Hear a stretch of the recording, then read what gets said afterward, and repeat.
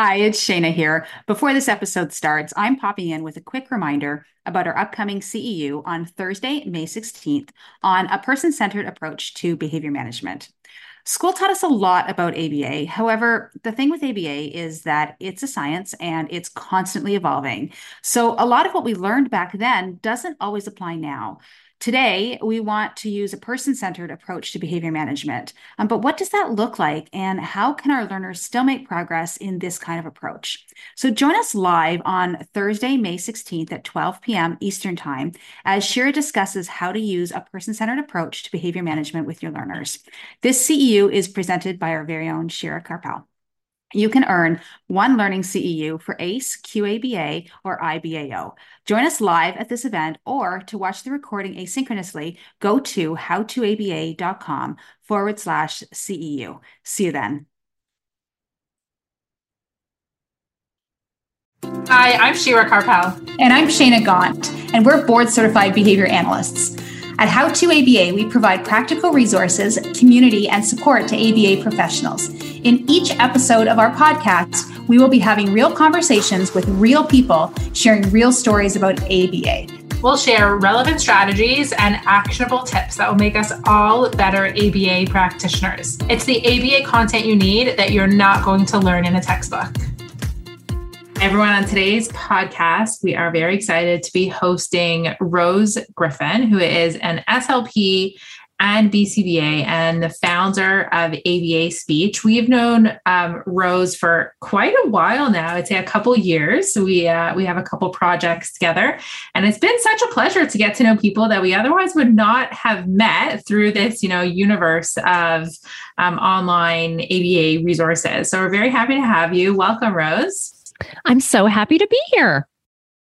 Thank you. So if you can start by telling our audience, I'm sure they've heard of you because, you're just all over TikTok and Instagram, and I'm sure they've come across one of your reels. Yes. But for someone that hasn't, if you could just tell our audience a little bit about you and your journey and, how you got into the field. Absolutely. So I'm a speech language pathologist, and I've been doing that for 20 years. And I am also a BCBA, and I've been duly certified for 10 years. And there are less than 500 of us that are duly certified. So it is definitely a small group and just really allows me to help my students in such a very specific way with communication. And ever since, my graduate placement, I have been really wanting to help autistic learners and historically helping students that were hard to reach. And so that kind of led me on this path of working in a non-public program or an ABA center. And that's really where I was like, oh my goodness, this is changing lives. Like I remember an 18-year-old student that my colleague was working with, and he had no way to communicate despite years and years and years and years of speech therapy. And seeing him then start to be able to use an AAC device really kind of fueled my passion for the field. And I thought, and it's funny because a long time ago when I learned about it, I thought, oh my gosh, I want to go places and I want to tell people about the science of applied behavior analysis, because it is just so amazing for so many people who really struggle with finding their voice. And so that just led me to become duly certified. Then 5 years ago, I started my own business, and we do all kinds of things there. And the main goal is to help students who are autistic start communicating and to increase their communication skills.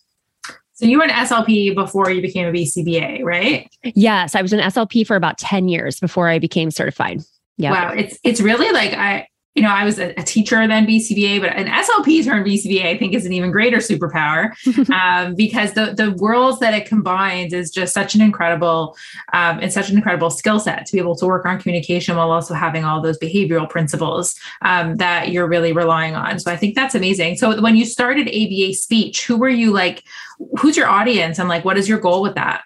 Absolutely. So I started it because I had an idea for a product called the Action Builder Cards, which is 100 flashcards, and they help you plan for generalization of expressive language skills. And once I decided I wanted to make that product, I was like, oh my gosh, now I need a website. And then it was like, now I need a blog. And then I was doing all this guesting on podcasts, and I was like, Well, I want to have a podcast. I want to have my own guests and talk about who I want to have on. And so it just kind of snowballs, right? And so now we have our own podcast called Autism Outreach. And our main consumers are speech language pathologists, followed by board certified behavior analysts. Mm-hmm. So your goal is kind of to educate other SLPs, giving them the tools that you now have to use those behavioral principles in their speech practice. Absolutely, because that's what it was. I remember when I was working my second year, I had a student who was younger. I was seeing him for outpatient, and he wasn't really excited about any of my therapy.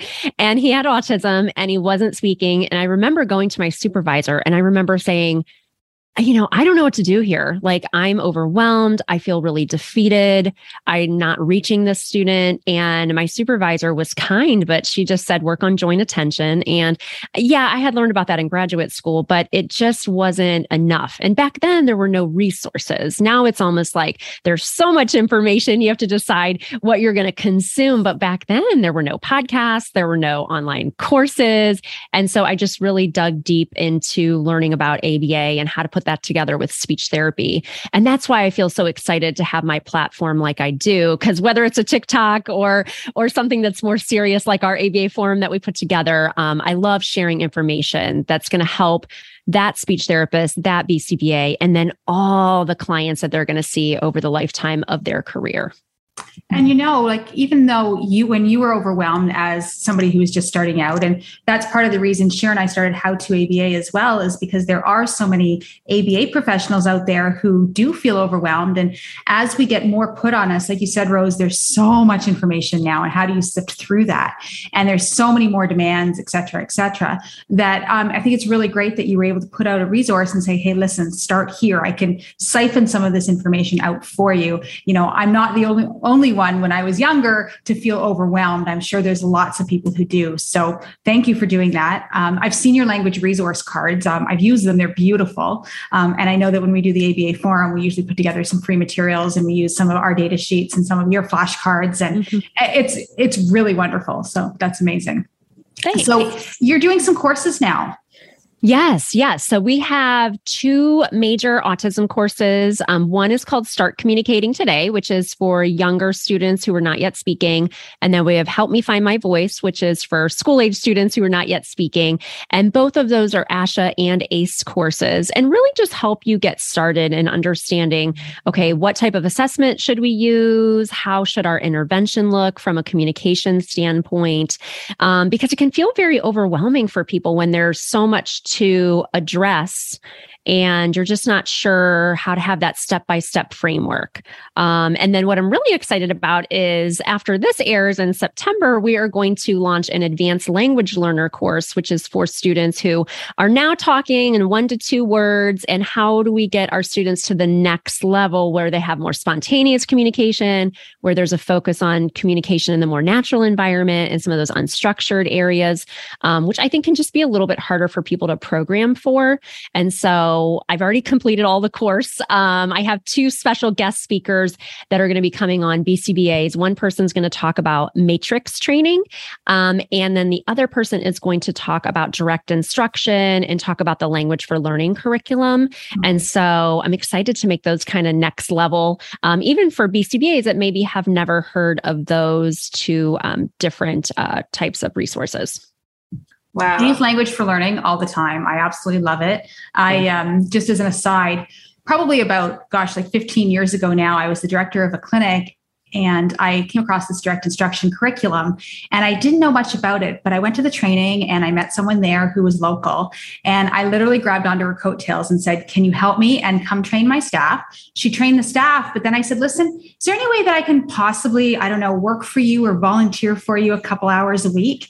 And she said, as long as you can give me a commitment until June, so September till June, can you give me that commitment? Mm-hmm. I did Monday nights, and I was there for 8 years, Rose. I love the directing curriculum. I love the direct instruction curriculum so much. Yes. And then I met some fluency-based instructors, and I started combining with fluency-based instruction. And the rest is history. I've been doing direct instruction, fluency-based stuff. Oh.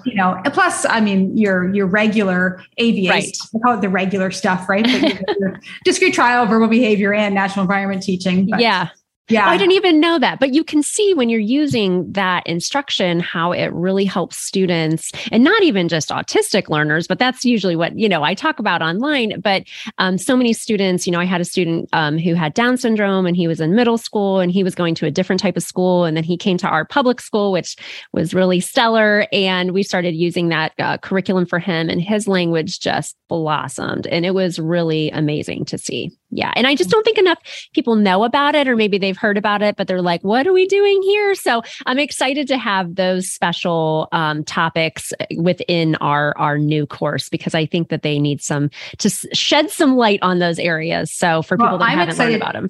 I'm excited to see who those speakers are. I can't wait for September. You'll have to wait. And I know that like when I became a BCBA, or even before that, I don't think I went into the field realizing how much I'd be teaching language. Like I thought we're learning about shaping and reinforcement and principles of behavior. And then I, got, my first few students, and I'm like, wait, I'm actually teaching manting and tacting and verbal operants and right. Expressive language. And I don't think that, I didn't feel so prepared. Like, isn't this what speech therapists do? Like, how does this become what I do as a behaviorist? Right. And I think that it becomes very overwhelming to like have this, be teaching kids language, because there's so much to language. What would you say to like, those BCBAs about how we can either do better in teaching language, or what we need to know, some advice in tackling this topic?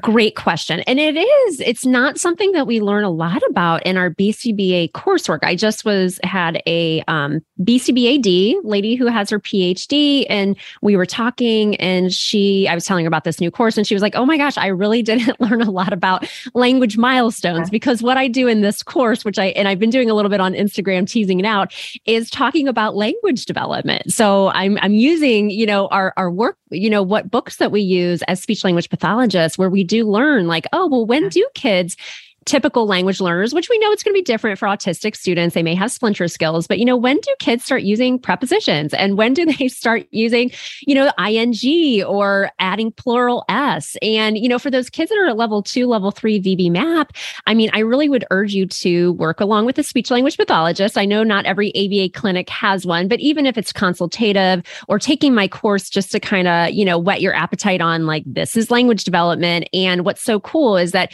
we as BCBAs have certain assessments that we use, and speech therapists have other standardized language assessments too.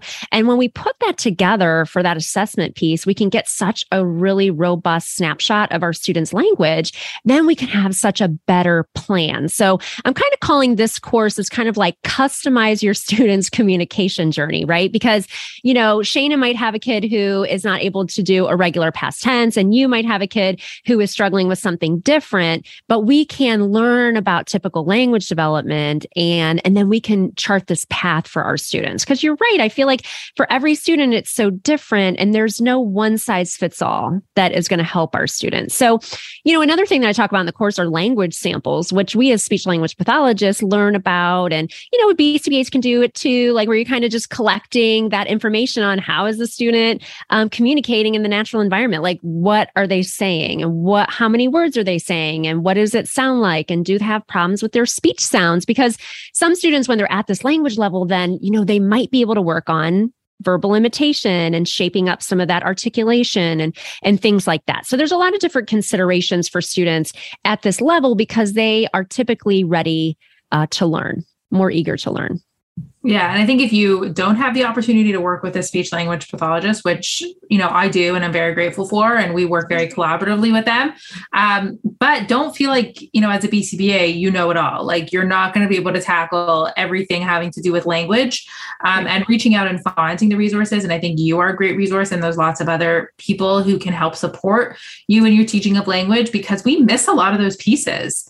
And it's unfortunate because we're not trained in that way, but I think that we can, for sure learn more, go to your site, take your courses, and help support our practice. Thank you. And that's why we've been an ACE provider for many years. And that's why I'm really focusing on making sure that my courses are good for speech language pathologists who are more behaviorally oriented, and then also BCBA. So, we're working together, and we want to make sure that we're learning together too. So that's kind of the plan.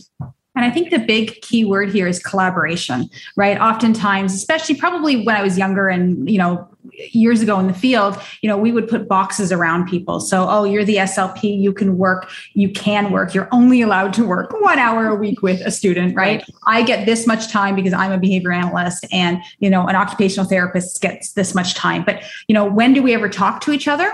Never, right? And it really isn't about, okay, well, you do your job and I do my job. It really does need to be collaboration. And I find that the best teams that I'm on and the most progress I see is when it's a joint effort between not only behavior analyst and SLP and parent together, but all of the different professions. It really does need to be that collaboration. So I love the fact that your courses aren't just from a, hey, this is an SLP standpoint, or hey, this is a BCBA standpoint, but it's combined. And it's like, hey, this is how we can help each other. Absolutely. And, I did a very popular course in May, and actually part of it is within this new advanced language learner course, but it was called SLP Services in an ABA Setting.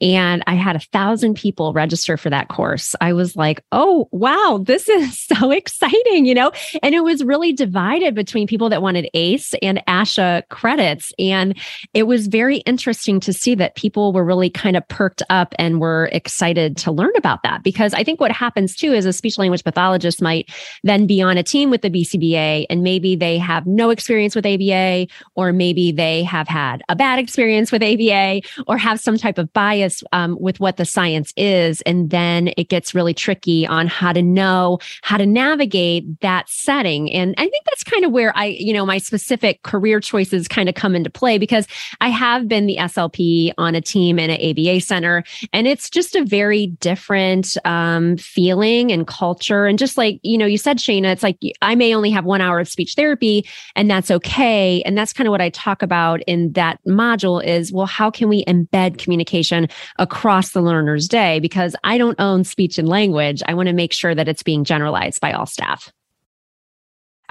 So like you were saying, there's a lot of myths between the professionals working together. We've spent the last few years, I think, really demystifying a lot of those myths where I work, because sometimes an SLP comes in with some preconceived notions, and a BCBA comes in with preconceived notions. And I think having you offer both of those, have one audience where they're both hearing the same thing, I think is really valuable.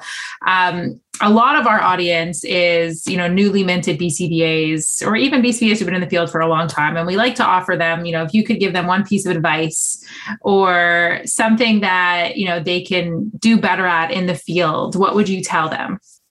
I would just say that, have an open mind about collaboration. And I try to practice compassionate collaboration. So even if people don't come from the same school or thought about how to help an autistic child, we may have differences. And it doesn't mean that we all have to have groupthink, because when we're on a team and we're kind of having a professional dialogue, that kind of makes us all better as professionals. So I would just, if you're on a team and there's a speech therapist and you haven't talked to them yet, I think that's like the first action step, is just to have set up that ongoing communication with all people on the team. I think that sounds very simplistic, but if we could all think back to teams we've been on and we're like, oh yeah, I don't think I ever talked to that person. We've been all in those situations because we're busy, right? Like we're working with the kids, we're in direct service, and we're very, very busy and trying to write reports and all the things that we do as providers. So I think just having that ongoing communication, and if somebody suggests something in a meeting, immediately not saying, where's your research for that? I think that's something that BCBA really... I hate when I hear that. Okay, because Dr. Broadhead wrote this whole article about how when we say, where's your research for that, that really erodes the professional relationship. So I teach a class on ethics here every fall at Kent State, but I talk about that article a lot because it's true. And we all know people that have said, or maybe we've been the person that has said that. And so we don't want to go in with that. It doesn't mean that we're going to do something that's not evidence-based, or maybe we can take data and we'll take data on our ABA strategy or whatever it is. And then we can come back to the team. And we just have to be more cognizant about doing what's right for our clients, but also making sure that we're trying to have a supportive, collaborative environment for everybody. Yeah, so true. Most of our clients are not, don't come without a team, there's always someone else involved, whether it's a small team of just a parent or a caregiver or a teacher, or it's a larger team of other therapists. I think we as professionals can always do better and be more collaborative and more open-minded and stop saying, where's the research? I love that, because that's like the worst thing you want to hear. Like, nobody needs to say that in a meeting. It makes you really defensive. And then it makes you think like, well, either you're defensive or you're thinking, maybe I don't know what I'm talking about. Or then you're thinking like, I hate that person. I mean, that's what I would be thinking.